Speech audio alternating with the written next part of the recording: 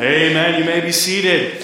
Aren't you glad that you don't have to stand before God and answer for all your sins because they're under the blood of Jesus Christ? And the testimony of the blood that covereth us from all sin and all unrighteousness will be enough to allow us into that place called heaven, because he'll see his Son and the cleansing of the blood and not us. What a wonderful blessing. Let's take our Bibles tonight. Turn to Mark chapter 14. Mark chapter 14, and we're coming into the Lord's table. And I think I'll just stay up here tonight, and sometimes I like to speak from down there, and sometimes from up here. And so tonight, Mark chapter 14, we've been studying through the book of Mark, and so I'm going to jump ahead a chapter or two, and we're going to look at something that takes place during the crucifixion of our Savior, Jesus Christ. And I've been trying to just take one little thing each time this year, and we've looked at the blood, we've looked at the broken body, and we've looked at different things. And so tonight we're going to look at his betrayal. Just his betrayal. We're just going to take a few minutes before we gather around the Lord's table. And the simple message tonight is called Betrayed. Mark doesn't have a lot to say about this topic, just a couple verses, but we'll read them together. And then we're going to look as we go through the message. Matthew, Mark, Luke, and John also has something to say about it, which is not always the case with the Synoptic Gospels. But tonight we'll touch on all four Gospels. And so if you'll follow along, we'll move along and we'll get through it all tonight. Mark chapter 14, look at verse 1 with me. After 2 days was the feast of the Passover and of unleavened bread. And the chief priests and the scribes sought how they might take him by craft and put him to death. But they said, not on the feast day, lest there be an uproar of the people. I often have kind of thought in my mind, why is it they even needed Judas? Judas, of course, was the one that took the money to betray the Lord Jesus Christ, because there were many times they could have taken Jesus. Just a few days earlier, he had cleansed the temple. And the Bible says the day after he cleansed the temple, he taught publicly in the temple all day long. But it's because they feared the people. And we'll see in another one of the Gospels that it says literally they feared the multitude. They were afraid of what they might do. So they needed to find a way to take him without and conspiring without an uproar among the people. Now jump down to verse 10. The Bible says, and Judas Iscariot, one of the 12, went unto the chief priests to betray him unto them. And when they heard it, they were glad and promised to give him money. And he sought how he might conveniently betray him. Let's pray together. Father, we thank you for your word tonight. And as we think about this topic and this subject, the betrayal of the Lord Jesus Christ, we pray that you would help us to look deep into our own hearts and to remember those times where perhaps like Peter, we've denied him. But perhaps like Judas, we've even brought betrayal in our relationship between us and him. But Lord, I pray as we look at this tonight, our sole task around the Lord's table is to reflect upon the suffering of Jesus Christ and what he has done for us. And we've often talked about the crown of thorns and the nails in his feet and his hands, the sword, the spear in his side, and the cat of nine tails that ripped upon the flesh of his back. And we think of all those things, and sometimes we forget how deeply hurt and sorrowful he might have been or must have been over this time of betrayal by one that he loved. And so Lord, help us to reflect upon that tonight and speak to our hearts along the way. And we'll thank you in Jesus' name. Amen. Flip over to Luke chapter 22, and I'll give you a little bit more detailed picture of what is going on here. Luke chapter 22, if you'll look there, and we'll look at verse 1 together. Luke chapter 22, we'll read, some of it will sound very similar, and it ought to sound similar because it's the same story.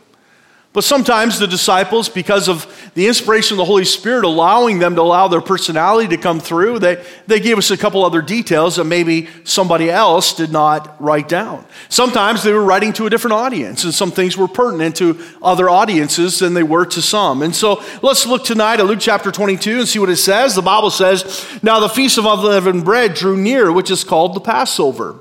And the chief priests and scribes sought how they might kill him, for they feared the people. And there's your answer why they couldn't just take him in the marketplace or take him in the temple square, simply because they feared the people. Then entered Satan into Judas named Iscariot, or surnamed Iscariot, being of the number of the 12, and he went his way and communed with the chief priests and captains how he might betray him unto them, and they were glad and covenanted to give him money. I want you to notice twice now we have read that the conspirators of this betrayal were glad. Isn't that a sad thing when we're talking about the very life of a man? That they would take his life and destroy it. And listen, I want you to understand something. We talk about today that some places in this world, there's still the death penalty for certain crimes. And I understand that we ought to uphold justice, and the Bible allows for such penalty. But as a child of God, I struggle and I feel sorrow for that person, because I realize they're likely going off to a Christless eternity.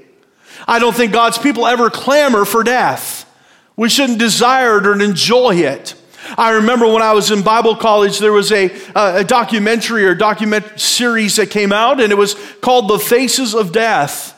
And it was just people caught on camera as they were dying, whether it was a car accident and a red light camera caught their face, or whether they were trapped in some machinery and somebody filmed it somehow.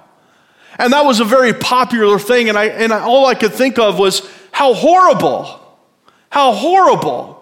that we would relish in the things of death. By the way, death is the enemy, the Bible says. Satan is a murderer. The wages of sin is death.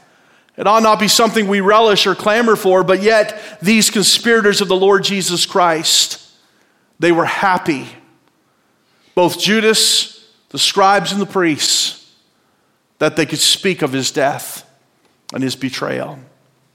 Notice, if you will, as we continue to read in verse 4, and he went his way and communed with the chief priests and captains how he might betray him unto them, and they were glad and covenanted to give him money, and he promised and sought opportunity to betray him unto them in the absence of the multitude. I want you to notice, first of all, tonight, and I've already talked about it a little bit, the conspiracy to betray. The conspiracy to betray.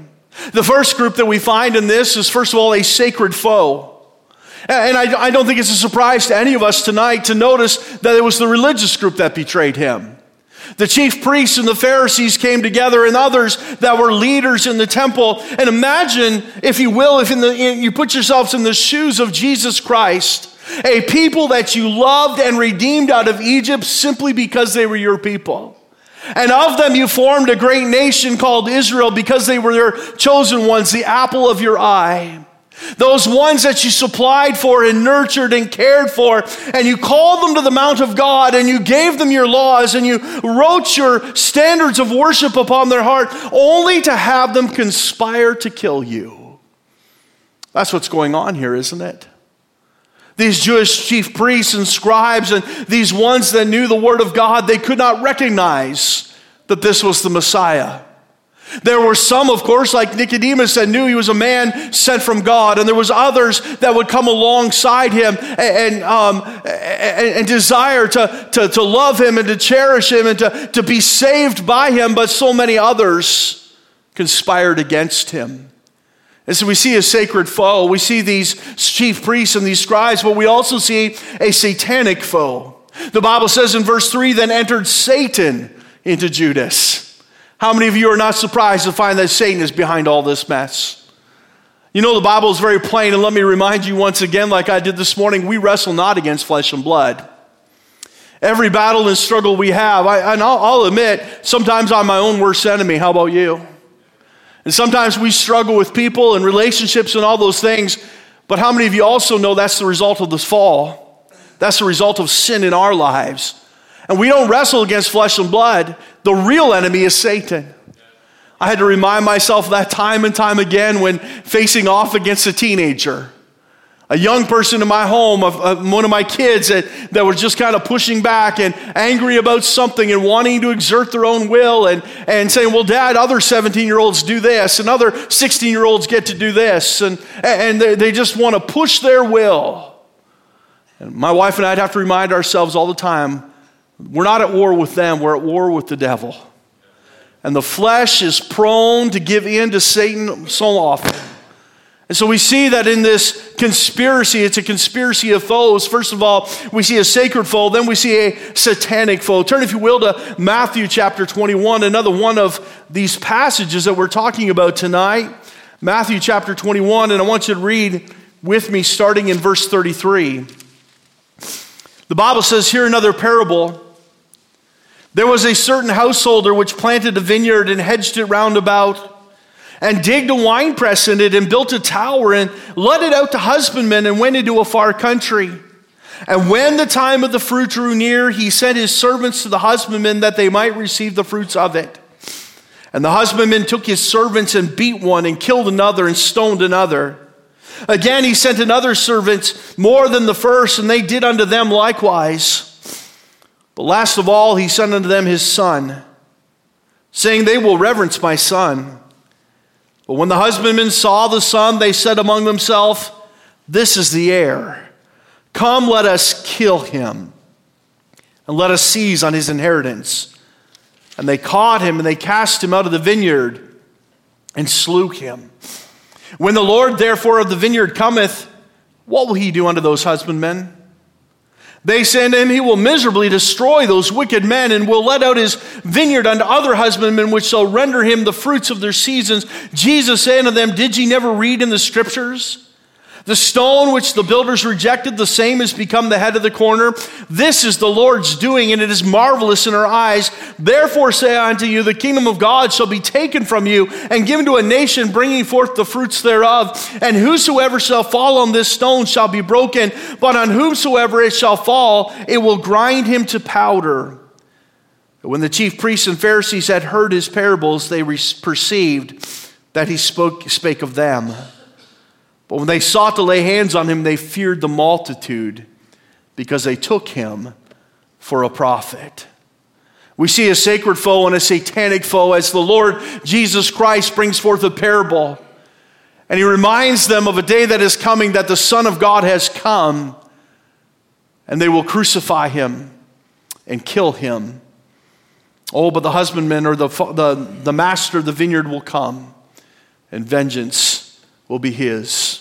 I want you to see, as we consider this conspiracy to betray, we don't just see a conspiracy of foes, we see a conspiracy of friends.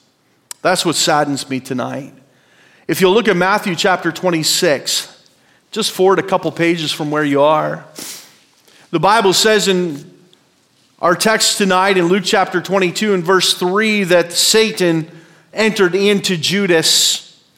And look what it says in Matthew chapter 26 and verse 48. Now he that betrayed him gave them a sign, saying, Whomsoever I shall kiss, that same is he, hold him fast. And forthwith he came to Jesus and said, Hail, Master. And he kissed him. And Jesus said unto him, Friend, wherefore art thou come? Then came they and laid hands on Jesus and took him. Don't miss this tonight. The pain and the suffering of the cross and the crown of thorns and the beatings that he took as he fell on the path to Calvary, the trauma that would eventually take his life, is one form of the suffering that we remember at the Lord's table. But don't you ever forget, as he looked Judas in the eye and called him friend. Friend, betrayest thou the Son of Man with a kiss? It must have hurt Judas as well. Must have pierced him to his very soul, that just hours before Judas would die and go to a Christless eternity, he said, You believe Judas went to hell? Jesus called him the son of perdition. The son of perdition. I believe he was a devil from the beginning, the Bible says. He was lost, and yet the Lord Jesus Christ loved him enough to call him friend. This plot was not a burden, for the Bible says they were glad. And they were glad to promise to turn him over. They sought how they might betray him. But I want you to see, secondly, tonight, the consciousness of betrayal. Not just the conspirators, but the consciousness. This is what amazes me. Jesus was full aware of what was going on. He knew all along. He understood what was going on behind the scenes. And by the way, betrayal didn't have to happen. Look, if you will, in John chapter 13. Turn there, if you will. John chapter 13. Look at verse 21. When Jesus had thus said, he was troubled in spirit and testified and said, "Verily, verily, I say unto you that one of you shall betray me." Then the disciples looked on one another, doubting of whom he spake. Now there was a leaning on Jesus' bosom, one of his disciples whom Jesus loved. Simon Peter therefore beckoned to him that he should ask who it should be of whom he spake. Do you see the picture there? John is sitting right beside the Lord Jesus Christ and even leaning upon his breast at times. And Peter's over there going, ask him, come on. Ask him, who's he talking about? Kind of like our kids, isn't it? You ask him. But Peter's afraid to come right out and ask him, so he says, John. Verse 25, he then lying on Jesus' breast saith unto him, Lord, who is it?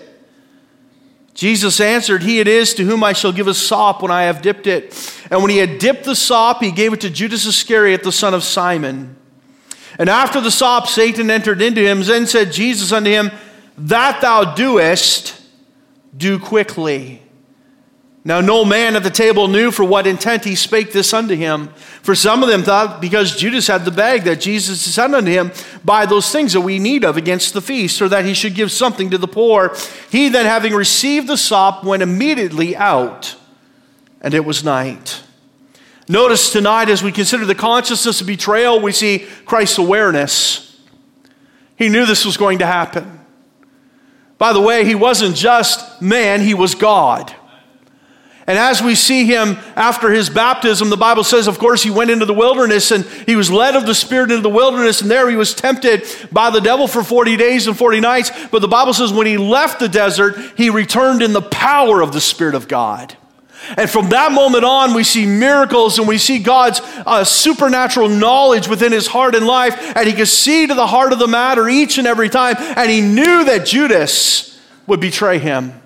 In John chapter 17, we read the high priestly prayer of Christ, and he says this, he says, I have kept all of them that you have given me from the beginning, save the son of perdition, who was a devil from the beginning.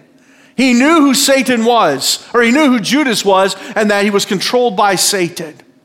And so the Lord Jesus Christ had awareness. Isn't it something that he would still allow him to travel? That he'd still hold out hope that maybe he might be saved. Aren't you glad the Lord Jesus Christ never gave up on you?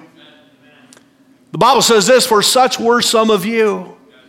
And I don't know that we would ever say that we could number ourselves with Judas. Oh, but maybe we've done worse.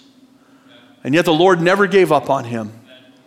Here he is at the most monumental night of history, the night before the crucifixion, dining with the Savior.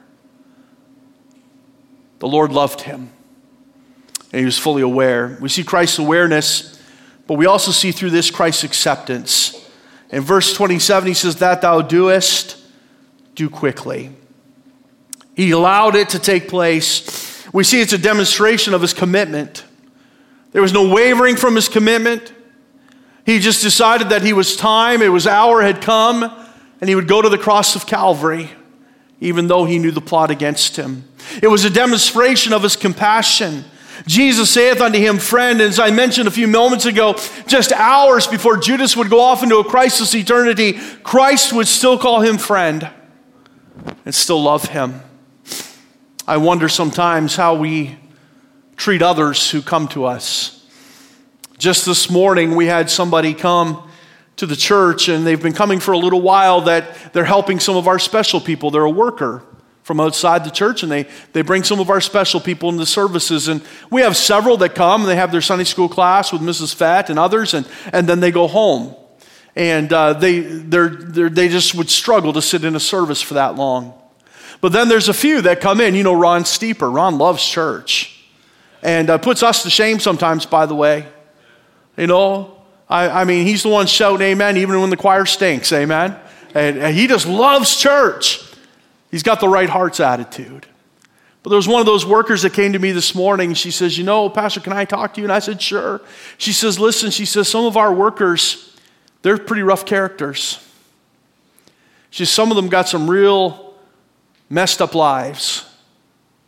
She said, would it be okay if they come to church when they bring people in? Is that okay? Amen. I said, amen, absolutely. And I was just talking to somebody before the service who ran into this, was sitting with that lady, and she told him the same thing. We'll love them. We'll just love them. We'll show them the love of Christ. And I was so thankful that that member said that to them, because that's what we ought to do. And Christ demonstrates his compassion, doesn't he? Right to the very last. Listen, by the way, it was after the Last Supper that Judas came to him in the garden. He said, "Friend." It was after that Satan had already entered into his heart. It was after Jesus put the sop before him. It was after Jesus said, "That thou doest, doest quickly."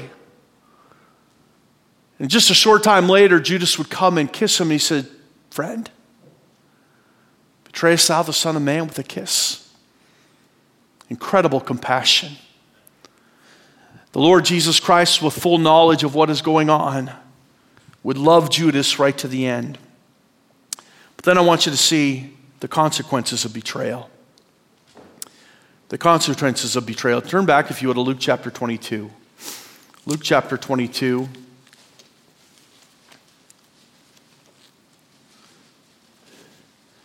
Look, if you will, at verse 21.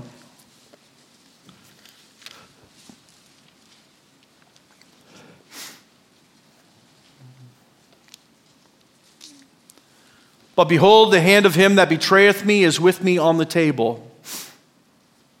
And notice this, "And truly the Son of Man goeth as it was determined." The Lord says, I would have gone to the cross anyway. I didn't have to be betrayed. Now we understand that a lot of things happened to fulfill prophecy. But the Lord says, I am fully submitted to the Father's will. How many times have we seen Jesus just walk through a crowd and escape? If you want to arrest Jesus, it's only because he wants to be arrested. That just stood out to me. You didn't have to do this, Judas. I would have went anyway. "And truly the Son of Man goeth as it was determined." But look at the next phrase. "But woe unto that man by whom is betrayed." Woe unto that man by whom he is betrayed. Look at the consequences of betrayal. First of all, we see the consequences of sorrow. That word woe is an expression of grief and denunciation. We read in the scriptures, woe, woe, woe. We read in Isaiah over and over again. "Woe is me, for I am undone," Isaiah would say. It's an expression of denunciation, but it's also an expression of grief. I am broken because I'm undone. I'm broken because of this negative thing that has happened, and I'm not pleased with my behavior, and I'm not pleased with what is about to happen. As a matter of fact, in the book of Revelation, we are reminded that one woe has come to pass and another is coming, and so God's judgment was a woe. God doesn't want to judge the earth. He has to, because he's holy and righteous and just. But it's a woeful time. It's hard on his heart, and there's a great sorrow that follows. And so the Lord Jesus Christ pronounces woe upon Judas, but he's saying, I rebuke you and I denounce you, and I'm not pleased with your behavior, but oh, how it breaks my heart. Have you ever felt like that? I want you to just think about tonight the sorrow of this betrayal. Of all the things. Have you ever said anything like this? Somebody has hurt you or wronged you. And you say, I would have rather you just spit in my face than done that. I'd rather you just shot me dead than done that. Have you ever felt that way? Have you ever said that? I've heard people say that. I just rather, Pastor, I was just gutted. They just said this thing. They stole from me. All they had to do was ask. They came and they took it, and I'd rather they just spit in my face. I'd rather they just killed me dead than they'd hurt me like that. They betrayed me like that. There's a great sorrow in betrayal. Jesus says, woe, woe. I want you to notice not just that. The sorrow wasn't just Christ. And though we want to focus on the Lord tonight, let me show you three sorrows. First, we see the sorrow of Christ, the very use of his word betrayal. Both at the Last Supper and again in the garden, betrayest thou the Son of Man with a kiss? Those are harsh words, aren't they? Brother Roberts, if I were to come to you and say, you betrayed me, That would be something that would be difficult. I mean, we're not saying, brother Robert, you forgot to bring me a coffee this morning. I mean, that's just something simple and silly. But if I say you betrayed me, that's quite an accusation. And so the Lord was hurt by his use of this word betrayal. Judas probably thought some ulterior motive and somehow in his heart justified what he was doing. I don't know. But the Lord says, you betrayed me. Jesus records this thought about Jesus. When Jesus had thus said, listen what he says at the Last Supper, he was troubled in spirit and testified and said, verily, verily, I say to you that one of you shall betray me. Think about this. The Lord is sitting at the Last Supper and he's troubled in spirit. And you say, I guess I would be too. Knowing that in just a few hours I will be taken into custody. I will spend my night in the basement of Caiaphas' house, and I'll be brought out early in the morning and stand before Pilate and Herod, and I'll be beaten and I'll be crucified and die a sinner's death. You say, I'd be troubled too. That's not what he was troubled about. He says, the hand of him is on the table who will betray me. A friend who would spit in his face. There's the consequences of sorrow. Not just for the Savior, but also the disciples. They begin to ask, Lord, is it I? Please say it's not me. Lord, what have I done? Have I said something that has given away where we are tonight that the soldiers might find us? Have I left a trail of crumbs that they could follow me here? Have I done something to betray? Lord, is it I? You see, no man is an island. And when we sin against the holy God, we hurt others as well. So we see the hurt of the disciples, but by the way, Judas was hurt too. You might say, I don't care. Judas, nobody's naming their child Judas, are they? That's just not a name. I mean, we look at the baby book of names. We bought one of those. When we were first expecting our first child, there was a book at the checkout store, baby names. We grabbed that thing. It was like 99 cents. Food Basics, I remember in Hamilton. And we started going through those names. We never found Judas. We never found Jezebel. We never found Ichabod. I mean, there's just names you don't name your kids, right? Nobody wants that name. That's a scarlet letter upon your life. And you say, I don't really care about Judas, but Judas was hurt by his own betrayal. The Bible says he repented himself and said, I have sinned and that I betrayed the innocent blood. I'm so glad he repented. And he died with a broken heart. There's a great consequence in betrayal. But then we also see the consequence of not just sorrow, the consequence of sin. Let me turn to one more scripture, Matthew chapter 27, once again. Matthew chapter 27.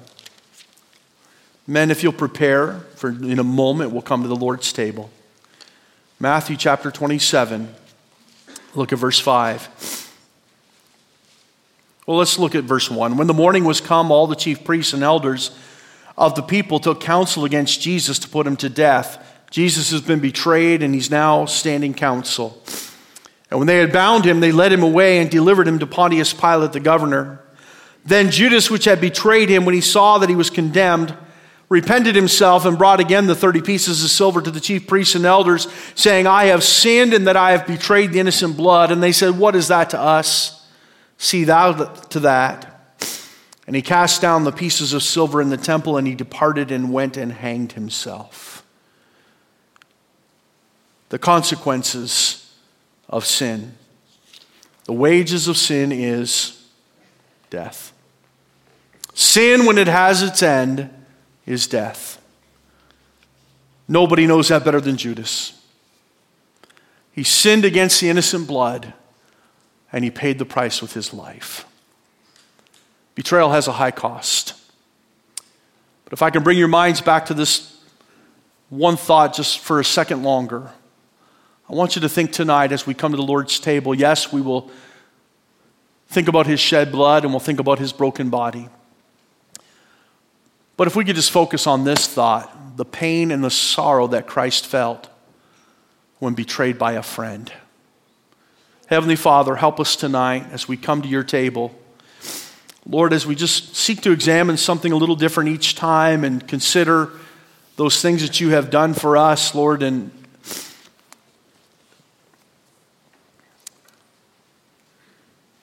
some of these things that we look at, the physical suffering and pain, are so great and terrible that we would have to turn our face away if we could see it in person. But Lord, we also sometimes forget about how this one that you walked with and invested in and loved and taught and witnessed miracles and even went out with the disciples and preached the gospel, Lord, a friend, would pierce your very heart with just his words of betrayal. Oh God, I pray that you'd speak to our hearts tonight and examine our lives in the light of what you've done for us. And we'll thank you in Jesus' name. Amen.